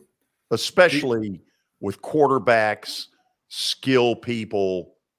Yeah, he will walk in with a name because a Super Bowl quarterback, and then he got a lot through that Elite 11 stuff, George. Right. He really ran those things, and you'd see the tapes of the competition and all that. There's no way he doesn't get this if he hadn't been successful as he has at Lipscomb. I mean, there's no way. He can be a named person, but if you hadn't had some success as a coach, the coaching piece, I don't worry about at all. I think a coach can coach. I don't think there's better coaches in the NFL than there are college, and I don't think there's better coaches in college than there are high school. I don't. A coach is a coach. A good coach is a good coach. And that part won't be the issue. The issue will be the off-the-field pieces that he's going to have to learn on the fly. And the other thing I saw is the players all signed a letter, took to the president, and wanted to keep Coach Vincent, the guy that was the interim, really went to bat for him. And we've lived through a lot here. We don't want change, blah, blah, blah. And then to not do that, Trent's going to walk into have to get that under control immediately, and that's not an easy thing to do, I'm telling you. Watson, he admitted in an interview with Main Street Media, and Billy, you got to help me. Who was the writer that got him to talk? Was it Tyler? It was Tyler. Okay. Palmatier. Yep. He admitted that he was well aware that he was not the most popular guy among coaches in this area. And I'll just say it. If I were a high school football coach, he wouldn't be on my list popularity-wise either. I don't believe high school football was meant to go in Nashville, Tennessee, to go recruiting kids from California. I think that's a crock. I don't think that's what high school football is meant to be, and yet that's a lot of what he was doing. And I wonder if he got tired of the animosity that he was feeling between him and coaches in this area. I would venture to say that wouldn't be true. I think this is just a goal. I think he's trying to take the next step in what he wants to do. I think his goal all along was, can I get up and be a college coach and then maybe end up back in the NFL again? I really don't think that's it. When Ronnie Carter got into it with Brentwood Academy, George, as you remember, many, many, many years ago. Sure. These private schools now, this top level, that these levels he's in, do recruit. And that's what they do. And I don't like it myself. I never have liked it. I think that that's not what high school football ought to be. But they're starting to be that in a lot of states now. Tennessee is probably one of the strongest states for private, I call it private school football. It's called D2, I guess, in Tennessee, isn't it? Isn't that what they call it? Or yeah. Yep. But it's private school you're football. You're saying it right. And so, I'm okay with that, even though I don't like it. Other people that he's played also have to recruit some too. He's done a good job of that. If it's all been legal, I don't know if it is or it isn't. I have heard that he's not the most popular guy in the world. I don't know Trent, never met him. You have. I wish him the best. I'm a UAB guy. We started it there back in the 90s, and I was the AD there also. It means a lot to me. There's a lot of great memories and great players and kids come through there. I just want to see it stay successful. I wish him the best that he can get it done. I sure don't want to see it fall back off again. Watson, let me ask you real quick here. I know we got Brian coming up, but he's walking into the college game now. He's only been an organized coach of football for 4 years. If you had, one thing to tell him, if you were talking to him on the phone tonight, what would that be to Trent heading into his first college number job? one thing I would tell him is don't leave your backyard. Take care of your backyard first. Recruit the state of Alabama hard. Go to Georgia, Florida, but recruit Alabama hard. We made a living on Alabama kids. We went in and we were able to beat, of course, Alabama and Auburn we couldn't touch. But then when we get to the other folks, who'd you beat? when we got to the other folks, Southern Miss, Memphis, Mississippi State, Ole Miss, Georgia Tech, a lot of these people were coming in and getting these kids, and we were able to keep a lot of those, and our crowds grew, the pride in the state grew. We ended up with Alabama and Auburn fans that became UAB fans. I would tell him, I thought some of the other coaches later on didn't do that. I think you've got to take care of your backyard first, and I hope he does that. Birmingham's a prideful football city. George and I were able to. The state of Alabama is a prideful high school football state now. I mean, very means an awful lot in that state, man. I would put it up against, we always hear about Texas and what it means and Georgia and what it means. I would put Alabama right there with a lot of them. I mean, Watson, we were at an XFL game and the crowd was huge. I mean, I don't know how many people were there, but that's how well, Billy, it's so different. Birmingham, look at the difference now in Birmingham and Nashville. I always said Birmingham was Nashville when I was in school there, or in the early 80s when I was the offensive coordinator at Vanderbilt. That's what Birmingham is now. Birmingham and the state of Alabama does not have professional sports. Right. They don't have the professional football. They don't have professional baseball. They don't have professional basketball. I'm talking about top line. And so it's still a college high school state. I love it. And so he needs to understand that when he goes in, and don't walk away from that state and think, well, I'm going to go to California and do this. Or I think that would be a major mistake if he does that. Interesting perspective. Trent will coach Lipscomb Academy's title game tomorrow, and then I would assume head on down to Birmingham. Yeah, and George, I think they had a team meeting this afternoon at 3 o'clock. So he's having to turn right back around.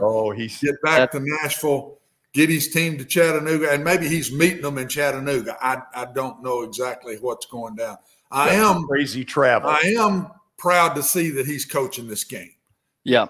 I would have been really disappointed if he hadn't done that. Let's check in with Brian Stewart. Yesterday, it was bowling. Today, real estate. Let's hear it. Hey, George, Watson, Billy, how's everybody doing? Good, man. Good to see you. Good, Brian. Hey, Watson, I couldn't agree more with you got to control your own state when you're recruiting. I think Saban has done a great job of that. And maybe I'm a little biased being a Alabama. No, he has. He has 100%, Brian. I mean, that's what it all started with him. When he got to Alabama, he said, I am not going to let Auburn, Troy, UAB, anybody beat me out in Alabama. And he locked that state down. And now he's branched out to all these different states across the country and bringing in like Bryce Young and everybody. Najee Harris, when he brought Najee in, that was a huge surprise when they brought him from California.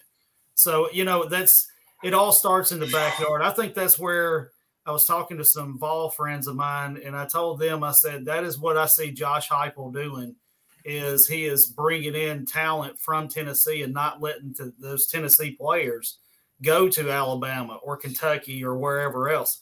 They're staying in Tennessee and playing for the Big Orange up there. Brian, give us we have not talked your business in a while. What's going on? Hey, my business is doing great. One thing I'm super excited about, I wish I had some pictures for you, and I may have some later on this week for you, but we got the auction trailer labeled up. Everything is going great with that. We have our second auction coming up this Saturday. It is at 650 Forest Retreat Road here in Hendersonville. It is a 2,800 square foot home on 2.5 acres, has an in-ground pool, detached garage. I mean, this thing is a beautiful home, and we're auctioning it because The people are just needing to go. They needed to make something happen pretty quick. So the auction starts Saturday at 11. If you're interested, please get a hold of us here at the office, 615-822-0750. Barry Huber is our auctioneer. He's the one that's going to talk to you, help you get signed up, get registered to come out there and bid on this wonderful home. Wow. Now there's some info right there. That's some good info. Can I ask one real quick? Absolutely. Yeah, absolutely, Watson. Brian, what's interest rates done to everything with these quick jumps in them? They settled in a little bit. How do you all handle that? What's it done to, is it not prices down any?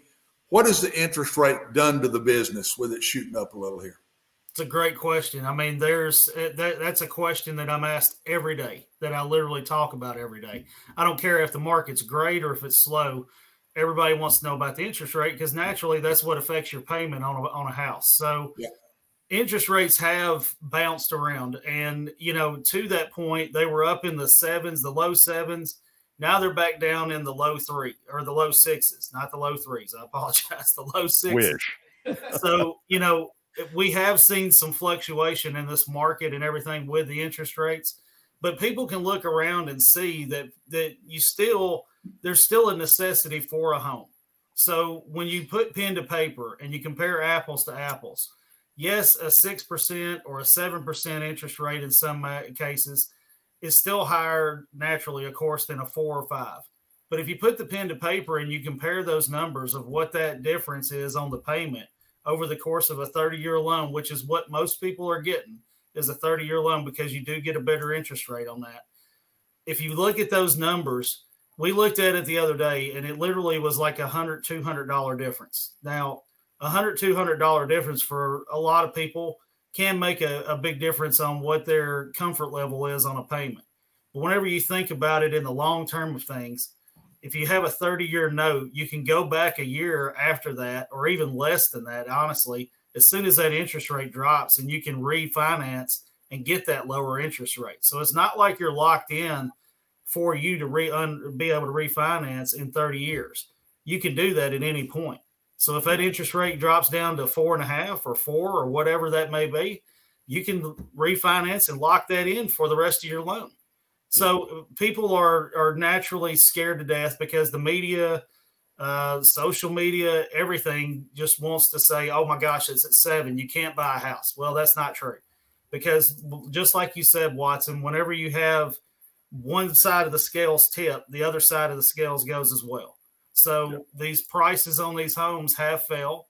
They've lowered down. Sellers are offering more incentives. You're getting closing costs paid for. You're getting buy down points, etc. So there's a lot of good things to be had whenever you go and buy a home right now. It's not all about the interest rate. There's a lot of factors that go into buying a home. And that's what we're here for, Watson. You know, what we're talking about. This is what I want to talk to all these people listening out there. I want to talk real estate with you. I want to let you know it's not all doom and gloom. The sky's not falling. You can still go buy a home and get a great deal. And if you don't like the interest rate, refinance later on. I have plenty of great lenders to hook you up with. Thanks, Brian. Good stuff, Brian. We'll do it again tomorrow. I'm looking forward to it, guys. Y'all have a great day. Stay tuned. Brian. Plaster bet of the day in a 1-game winning streak is coming up next. This is attorney Bart Durham, and this is me. I'm Aaliyah. Keeping in good physical condition is really important to me. But when I had a wreck with a tractor-trailer truck that hurt my legs so bad I couldn't work for almost a year, I knew I needed a lawyer that understood tractor-trailer cases. So I called Bart. Bart gets millions of dollars for his clients every year. At Bart Durham Injury Law, we've handled hundreds of tractor-trailer cases. My dad and I want to help. Give us a call at 615-242-9000. For Dustin Timmons and Joey Donnelly, they welcome every opportunity to serve and satisfy their clients. Whether you are looking to build your dream home or renovate your current home, their team will ensure that every client and remodel is unique, luxurious, completed on time, and within budget. Contact them today to set an appointment for a free consultation or to view some of their completed projects by logging on to DonnellyTimmons.com.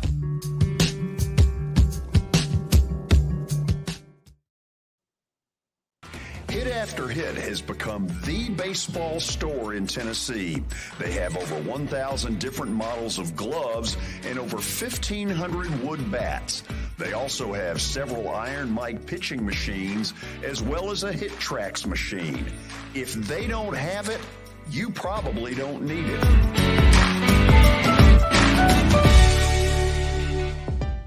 We're proud to call Hit After Hit the official shirt provider of the Plaster and Friends Celebrity Bowling Night.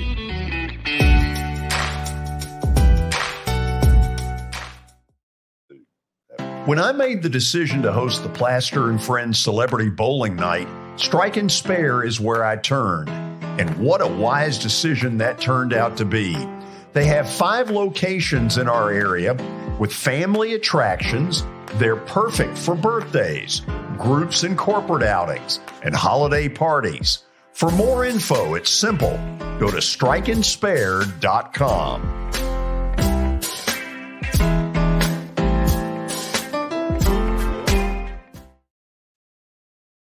This holiday season, the largest lantern event in the country returns to Nashville Zoo.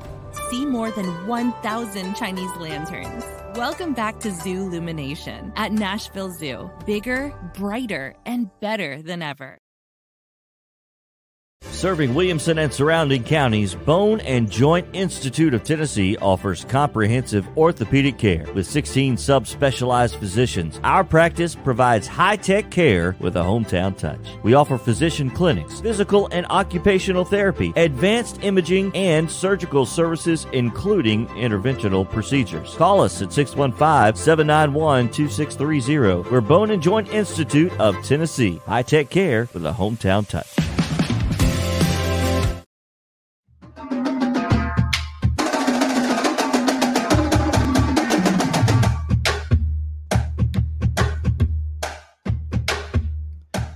Welcome back into the George Plaster Show. It's now time for Plaster's Bet of the Day, brought to you by Bart Durham Injury Law. Since 1975, they've aggressively protected the rights of a broad range of victims of car accidents and personal injury in both Tennessee and Kentucky. If you too have seen your life interrupted by an injury on a highway, in a hospital, at your workplace, or on unsafe property, let their attorneys do the work fighting for the full financial compensation that you need. Learn more about Bart Durham Injury Law by logging on to bartdurham.com. All right, let's check out what George did last night in the betting world as we pull up his results. And Clemson got a win last night, George. Yeah, they had to go to double overtime to do it. Did they really? They sure did. It was a heck of a game, although I didn't see any of it. I was at the Preds game. But they won in double OT. It was like 104-97. So there's my record. What's that percentage? 50.03 something, isn't it? 50.3. We got to get 51, 52. Look. Baby steps. Hey, easy, Billy. He's above 500. Let's don't go nuts. There are a lot of these people, if they are honest. Let's not go who nuts. Are not. So tonight, I've got one that's really interesting. What do you look got? At it. Well, why don't you show it? I'm taking DePaul. This is one of DePaul's better teams. Hold on, Watson. You're shaking your head. Samford has had a huge uptick. Martin Newton had to fire a former University of Kentucky Rick Pitino guy and Scott Padgett several years ago, and he hired out of the Birmingham area a high school coach, Bucky McMillan. Bucky. I figured you knew. Bucky and my son played against each other in basketball. Bucky was a good basketball player at Mountain Brook High School. Right. And Bucky has turned Samford around. Good for him. That game, I think, is in Chicago. And George, you said Martin Newton. Is there any relation to CM's son? Really? CM's son. Okay. Yet another of my former color analysts who have, once they've gotten the hell away from me, have gone on to bigger and better things. Watson, I think it bodes well for you.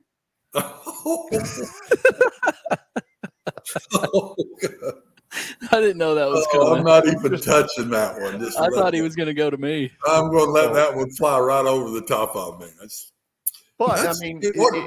George, that's tough now. I mean, people look at that one, that's saying, boy, he's really going out on a limb tonight. But I'm telling you, Samford is the real deal. And there's a reason Vegas has that line at 4. They know something. Bucky. Come on, Bucky. No. So you're taking Sanford? No, I'm taking DePaul. A lot of respect for Samford, but you're picking DePaul. Well, I mean, you're sitting here telling me how good Samford is. Why aren't you taking Samford? Well, all I'm saying is that Vegas knows what I know. That's why the line is that way. If this had been 2 years ago, it'd have been way into double digits. It'd have been probably close to 20. Well, and DePaul now hadn't been just top of the line. No, here. but this is one of DePaul's better teams in a while. It's about dadgum time. I'm looking forward to that one. Yeah, you check it out. Watson, you try to behave until tomorrow. I will do my absolute best to do that, George, and I'll be on the front row waiting for you tomorrow. Guess what we're going to do tomorrow? Oh, I can't wait. Yes. I can't either. Yeah, you won again on one of my picks. So. There were 2 winners last week. The big one, though, I mean, seriously now. Darren taking Michigan. Good for that. That may be the best pick of the year right there. I'm looking up at Darren. How many times has Darren called you this week, George? He has not. We ran into each other at the bowling deal, and I didn't want to hear it. So he never went there. And he'll be ready tomorrow. Yeah, he after last week. Yes, he will. We're out of here. Thank goodness. We got to regroup tomorrow for the onslaught. We'll also talk with Belmont basketball coach Casey Alexander tomorrow. Belmont plays its first Missouri Valley Conference League game tomorrow night, Valpo, at the Curb Event Center. A lot going on there. See you tomorrow. Go DePaul.